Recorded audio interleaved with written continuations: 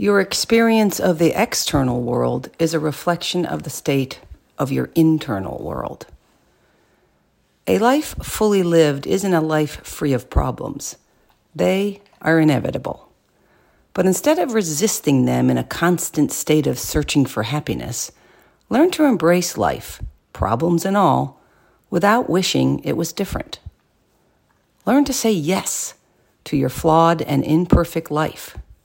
Stop trying to prove yourself, stop trying to force things, and let things be as they are. This doesn't mean you are apathetic or uncaring. Of course, you still want to live your every day as your best self and improve your little corner of the world.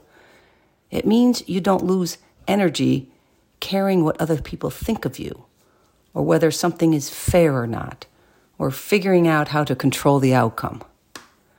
The more beauty and joy you can find in the small things, the more open and receptive you are to trying anything and everything, even the things you used to think were causing your unhappiness.